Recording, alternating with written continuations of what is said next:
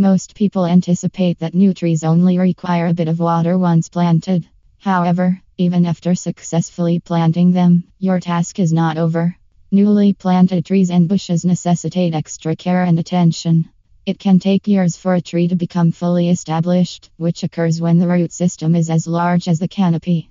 Follow this comprehensive guide to help ensure your new tree develops to be deeply rooted, sturdy, and healthy. Ensure that the tree is planted properly, right tree and correct location.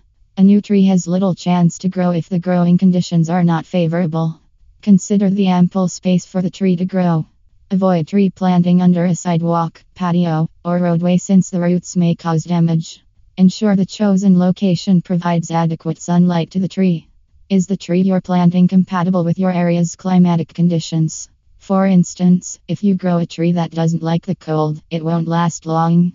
Following these recommendations may help you enjoy a healthy, sturdy, blooming tree for the years to come, a flowering tree.